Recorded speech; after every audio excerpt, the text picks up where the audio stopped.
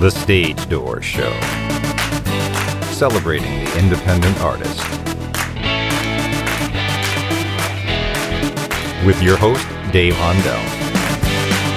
Hey, this is Marielle Kraft, and you're listening to The Stage Door Show with Dave Hondell. I'm gonna open up my window, say it till I let go. Anything to make this heartbreak shrink. Move out of your city, burn all of our memories. Less of you means more of me, so I'll do anything to make this heartbreak shrink. Hi everybody, welcome to the Stage Door Show tonight. This is Dave Hondell. I'm excited tonight. We have indie pop artist with us, Marielle Kraft. Marielle, how are you doing tonight? I'm great. How are you? Fantastic. I appreciate you joining us. We'd like to celebrate the indie artists on our show and definitely love the stuff that I saw on social media. So I'm a new fan, of course. But but I wanted to kind of get into, basically I know you're out of Nashville, and that's a big market for a lot of indie artists. It's not just country music, a lot of indie artists, a lot of rock artists. So, kind of talk about moving to Nashville, because I know you were a teacher before and you kind of left that to kind of pursue your dreams. So talk about moving to Nashville and how it's been the last few years for you. Yeah, I moved at a really interesting time. I moved in late 2020. So as we know, the world was in a pretty crazy time, especially in 2020.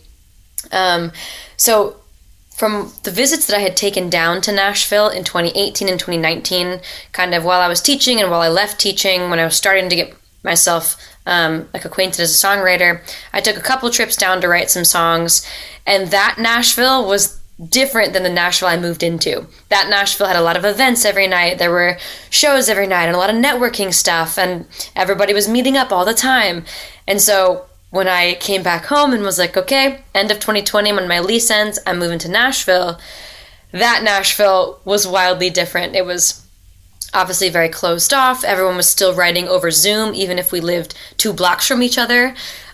So finally, in the last few months, things have opened up more, and yeah, there really is a lot more scenes here than just the country scene. Specifically for me, I'm writing in the pop scene. That's most of my music is pop music, and so it's been really cool to meet people here, especially since the pop scene is growing.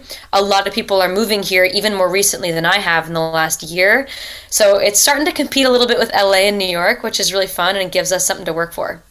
And also just talking to a lot of artists on Nashville. I mean, the one thing that I get from Nashville is that there's not really a competition. Everybody kind of helps each other. There's a lot of support within the music community, which you don't always see in the bigger markets. So talk about that a little bit. And not just songwriting, but performing, and talk about the support that you get, and also give to each other in Nashville. Yeah, it's been amazing. It's really all about collaboration here. When I was living outside of Nashville in Delaware and in Maryland, I did everything alone, and that was something I prided myself in, because I was like, I have all these different kinds of skills. I'm doing this all on my own. I'm a one-woman team. But really, that's not as celebrated here, because what's celebrated is having your community of people who work together towards something. So that's been an adjustment for me in a really cool way. Now I have, a group of co-writers that I trust and go to with my songs, and we create them together. I have producers that I work with and photographers that I've met who shoot all my stuff, because I love the way that they shoot, and it really, really is a team effort here. And it's not celebrated to do it alone here. It's really meant to be, how many people can you involve to make it even better than what you could have done alone, which has been really cool. Yeah, that's well said. I think, that's an important thing for our indie artist listeners out there, that, I think a lot of times people think that you have to do it all yourself. And that's kind of the indie way to do things. I do this on myself as well, so I get that. But it's nice to have that support and to be able to trust people, because I think a big thing is trust when you put a team together. Because not only are they helping you, but you can help them when they need it, and that they're not going to take your ideas or run with something that you came up with. Especially, I think in the music business, that's a big deal. So talk about being an indie artist and kind of doing things on your own. Because at the end of the day, it really is kind of a one-person show. It's tasking sometimes to do stuff like that by yourself, right? Yeah, something I really had to learn is that the creating of the actual music is probably 15 to 20% of my job. And most of it is what I'm going to do with what I created. And I have to come up with that plan. I have to execute that plan. I have to schedule out the shoots and, the photo shoots, the video shoots. Usually I'm the one editing and putting together the marketing plan because you got to pinch pennies when you can. Yeah. And especially now, like with social media, you have so much immediate feedback that when I put something out or if I post something, most of the time people are commenting and kind of telling me how they feel about it, for better or for worse. Yeah. And that, without a manager who usually is supposed to do that for you too, that helps to create a compass for people who are indie artists who might not know exactly what to put out. TikTok especially, like a few songs that I've put out, like Second Coffee and We Were Never Friends, only came out because I posted a clip on TikTok the day I wrote it, and then tons of people were like, where is the song? I need it out. That wasn't even a contender for me to bring it to the studio. It was fun, but I had other songs I had in the pipeline.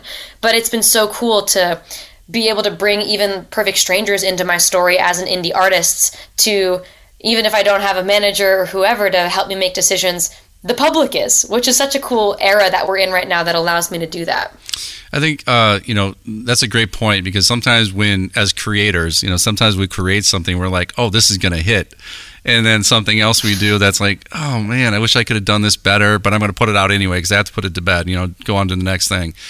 Sometimes that's the one that hits, and you just don't know. And I think, art isn't, they really say it's in the eyes of the beholder. I really believe that. I don't know about you, but as an artist, sometimes we just don't know. We have to kind of have faith. The audience is going to, tell you what's good, and it's not always what you think, right? Absolutely. And I think too, like, you know how sometimes in a stadium, for example, if you've ever seen a major concert in like an arena or a stadium, there's no way 60,000 people can carry a tune. Right. But when all 60 are singing along to a song, it sounds great. Correct. And like it usually levels out to be the right sound, I feel the same with feedback online. Like the more voices I have in, it can get a little precarious sometimes with letting too many people in. Right. But if I put up a song and like 2 comments say, oh, this is trash, but 3,000 say, I really love this, those are the ones to me that are the more general consensus. Yeah. So TikTok is great for that, but at the end of the day, like, I'm never going to put out something I'm not proud of.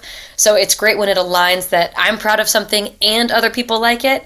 But, you have to be careful with not putting out something that you can't get behind, because sometimes that can become your legacy before you choose it to, Yeah, for sure. How are you with taking the negative feedback? Because I know in the public eye, sometimes, there's some people out there that are going to tell you things that maybe aren't as nice, I guess, the way they put things. Mm-hmm. So how do you, as an artist, how do you take that feedback, and are you able to just brush it off? Because I think sometimes as creators, sometimes we can be sensitive, but, you almost have to have a thick skin, right, in this business?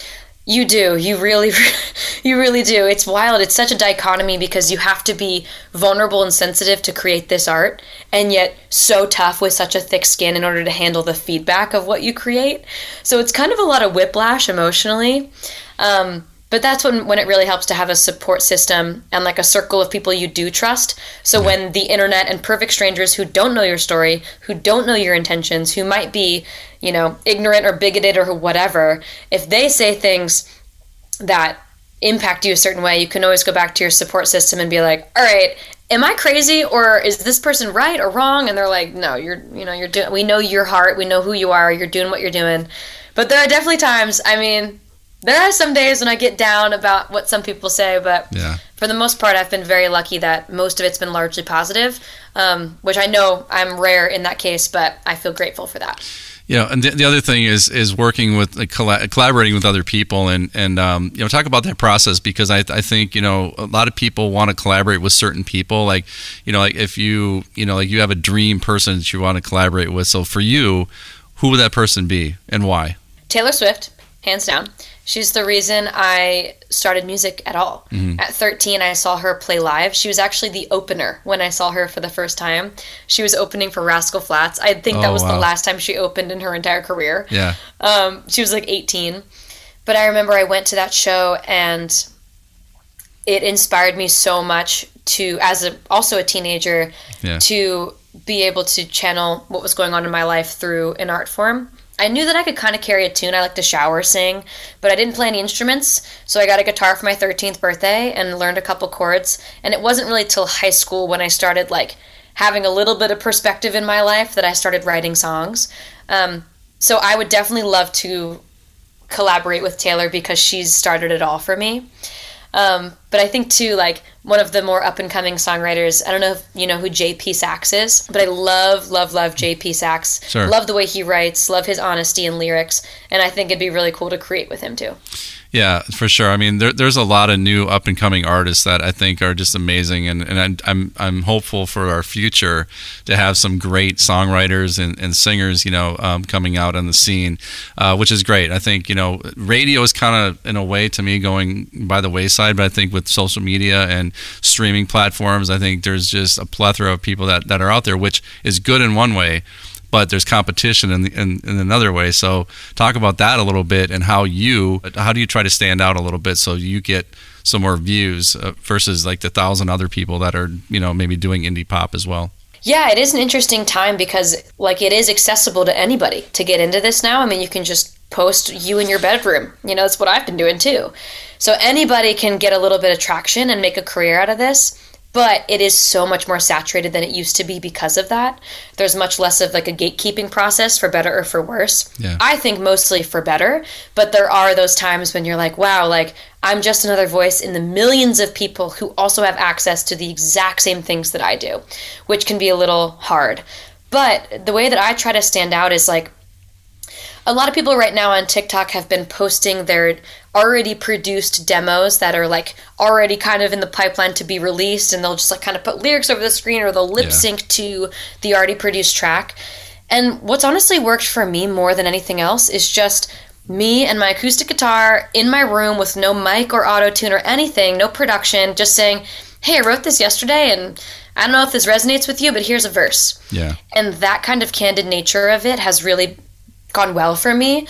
And then I take that momentum, and then I bring that song into the studio and produce it from there.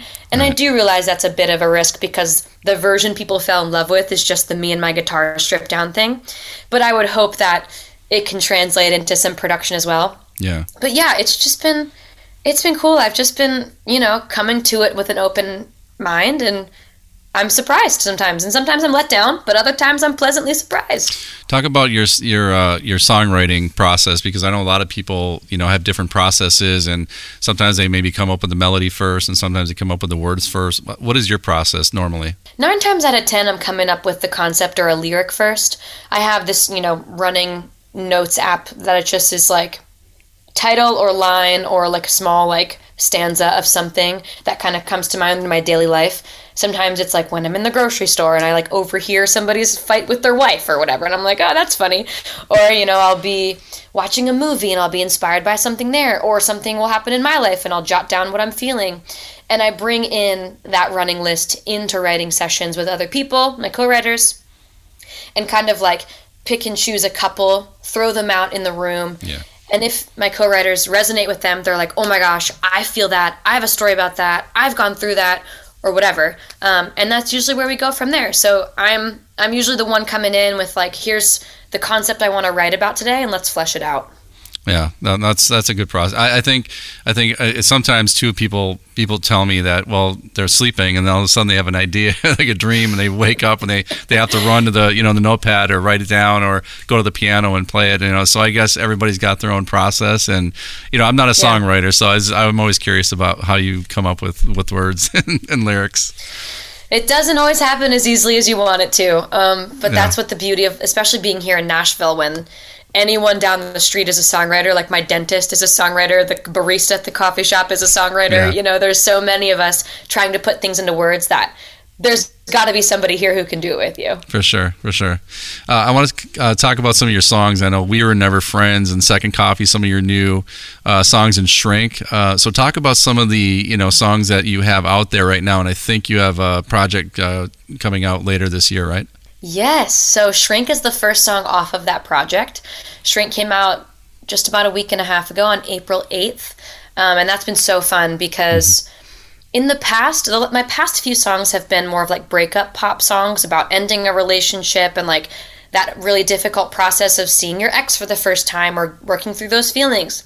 And Shrink feels like a really cool evolution of that in a way that's, I've already done the mourning, I've already done the processing, and I'm ready to move on. I've been waking up with heartache. I'm sick of carrying you around. Wish I was waking up with heart space, but I'm claustrophobic, haunted, broken, and I think I've been tying my own self down. Can't make it disappear, but I'll make it smaller till it isn't here. I'm gonna open up my window, say it till I let go. Anything to make this heartbreak shrink. Move out of your city, burn all of our memories. Less of you means more of me, so I'll do anything to make this heartbreak shrink. Shrink. There's so much room in this apartment. You hated parties, but I throw them out. You liked my hair when it was longer, so I chopped it off and I got tattoos, and I look nothing like the person I was with you. I'm gonna open up my window, say it till I. And that's the phase I'm kind of starting this project with is, okay, we need to move on from this breakup. What's next? Who am I as a person, as a solo person, as an artist, as somebody who now lives across the country? So it's been really cool to kind of, evolve my narrative with this new project and add more elements of what people have heard from me before. It will still be all songs about my life and things that I've written, but I've brought in some new collaborators and songwriters and producers to push my sound forward. So I think it's a pretty cool marriage in terms of sonically between kind of Julia Michaels' raw writing, Taylor Swift catchy chorus, and then you get those moments of Colby Calais singer-songwriter girl and guitar vibe still that's hidden in each track, which is really who I am in my soul. Does she take it black? So cool, I could never do that. Sounds like she's got everything together, and it must be getting serious if you can't even say hi. We promised that we'd get through this, friends on the other side. So who's that second coffee for? Will you leave it at her door? Does that make her want you more like I used to when I loved you? Damn, you look so happy now. Guess our breaking up worked out. Since you're here, you must have found someone new who you could bring that second coffee to. You could bring that second coffee. So it's been really fun to build this sound, and I'm excited. The next one's coming in a couple weeks, and then the full project will be out in September or October. Now, I know you just you did a tour recently, and talk about supporting this new project. Are you going to go on tour again and hit some cities out there? Absolutely, yeah. Touring is my main thing, honestly. Everything else I do is because I want to put it on stage or because I want to play it live. So I always have tour plans in the works, and this EP is no exception. So when this EP drops, it's likely going to be late September, early October, and I've been working with my agent the last couple of weeks, actually. This isn't announced yet, but we can keep secrets here. I'll be doing a headlining tour in the fall to support the EP. So that'll actually be a full band tour, nice. Which I'm super stoked on. It'll be mostly Northeast cities, which is where I'm from. That's where most of my draw has been built. Mm-hmm. And then I'll do a Nashville show as well, potentially another Midwest show. We'll have to see, but definitely a headlining tour to support the EP this fall. So I grew up in Rhode Island, and then I went to school at University of Delaware, and then post-grad I was in the Delaware-Philly area for a few years before coming to Nashville. And I didn't really start pursuing music until post-grad college. So my first draw that I was building as a crowd was the Philly area, actually. So that's kind of my quote-unquote hometown crowd is actually Philly, which is funny. Very familiar. I just moved it from there. I was there for the last 5 years. Yeah. Oh, cool. So, yeah, that was World Cafe Live was my first headline venue. I mean, it's that's the place for me. Yeah. But, yeah, because I grew up in Rhode Island and have family and friends still there, I usually actually tour Boston rather than Rhode Island. Sure. That's the major city there, but bigger than Providence, and they have better listening rooms in Boston. Okay. And it's only an hour. But, my agent and I work on this all the time of how do we have a mixture of reliable markets that we've been to a few times where you physically know people by name, and also playing Indianapolis for the first time, and you don't know if anyone's going to show up. And it's just trying to route a tour to still make a profit with those bigger cities that I've already built, but mixing in some of the ones that might be 20 to 40 people instead of 200 to 300. And like, that's okay, because if 40 people come see me in Ann Arbor and I've never been to Ann Arbor in my life, that's a win. That is crazy that 40 people bought tickets, and that's what happened in February. Right. We did a lot of new markets in February. So it's just mixing in, the the ones that'll boost your ego and the ones that are humbling, and making sure that they balance out on the way. Well, it's nice because, social media, I think, can reach so many different markets, and you just never know what's going to hit. I mean, there might be a market that you're like, oh my gosh, I mean, how did that city, just all of a sudden take to my music? And, the other thing I want to ask, I always ask all my artists that I interview, that there's one place, one venue that you have a dream to play, no matter where it is. What would that be? Red Rocks. Okay. I love Denver, Red Colorado. Rocks. Yeah. Yeah, I just, there's something about an outdoor amphitheater, especially chiseled in the side of a literal mountain, and it's like perfectly like treated, I guess, acoustically, or like with the acoustics in it, it's like sounds incredible. That is definitely my dream venue. It's not Madison Square Garden. I would love to play there, of course. Right. It's not like, the Nissan Stadium in Nashville. Would love to play there. For me, like, I know that I've made it when I'm at Red Rocks. Right. Yeah, just an amazing place. I think I get that a lot, that answer a lot when people say that. Yeah, it's a great place. I've never been there, but I've seen pictures and videos, and it just seems like an amazing place. The other thing I ask people, and this is kind of it's a deep question, but when it's all said and done, after you've been touring and after you have all these albums, and when it's all said and done, what do you want? What do you want your legacy to be? What do you want to leave your fans with? I guess the message. And when you're years down the road, when it's all said and done, what do you want your legacy to be?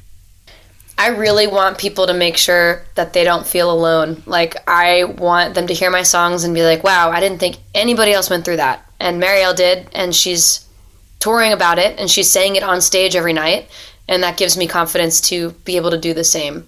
I feel like that's how I felt about my favorite artists too. It's like, oh, they're putting words to something that I felt, whether I didn't have the words or I was too afraid to say it out loud.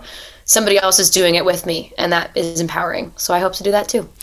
And what advice do you have for other indie artists that are just getting started out there, and maybe they're getting frustrated, or maybe they want to quit, or maybe they don't think they can do it? What I guess, what advice do you have for them?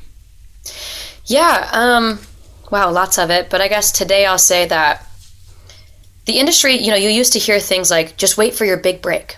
Once you get your big break. And I really think that the industry now is not really about a big break. It's about a series of small breaks that eventually amount to something big. And it's hard to get discouraged. It's easy to get discouraged when you're not seeing any reaction or numbers or whatever. But I remind myself too, like, 1,000 is more than 500. Right. 3,000 is more than 2,000. And every single one of those people is a real person, most likely. And that means I'm still reaching more people than I sought out to. So I think just keep your head in it. Don't get discouraged. If you're proud of what you're making, somebody else will be too. It's a guarantee. There are so many people in this world. There's going to be people who love what you're doing. As long as you're telling your truth and standing behind it, that's really all you can do. And really, the people who make it are the ones who stay in it the longest. It's not necessarily the ones who are at 17 and get the big break. It's like the Brandi Carlisles who were in it for 25 years before she got nominated for a Grammy.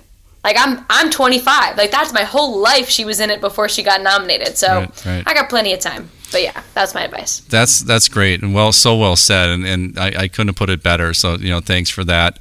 I think sometimes hearing it from your peers out there, I think, is more powerful than hearing it from somebody who's been there already. So, sure. And the other thing, I just want to let everybody know how to find you and how to get your music, and so tell everybody where they can locate you, and if you have a website or social media. How do they find you? That'd be great. Yeah. Everything is just under my name. So Marielle Kraft. Hopefully it'll be written in the title of this, but Marielle, and then Kraft with a K, like the cheese. And you can find me all over social medias. Anything you're on, I'm also on it. Spotify, iTunes, YouTube, anything you listen to, I'm on that platform too. And lots of new music is coming, so follow along. I would love to see you at a show or online. That's awesome. Well, Marielle, I can't thank you enough for being on the show with us tonight, and I wish you nothing but success in your future, and we'll be listening for sure. Again, like I said, I'm a new fan, and I know Jessica, my daughter, is a huge fan of yours, so we'll definitely be listening. So we'll be listening, but thanks again for joining us. No, thank you for having me, and thank you for giving voices to indie artists. It means a lot. Absolutely. It's our pleasure.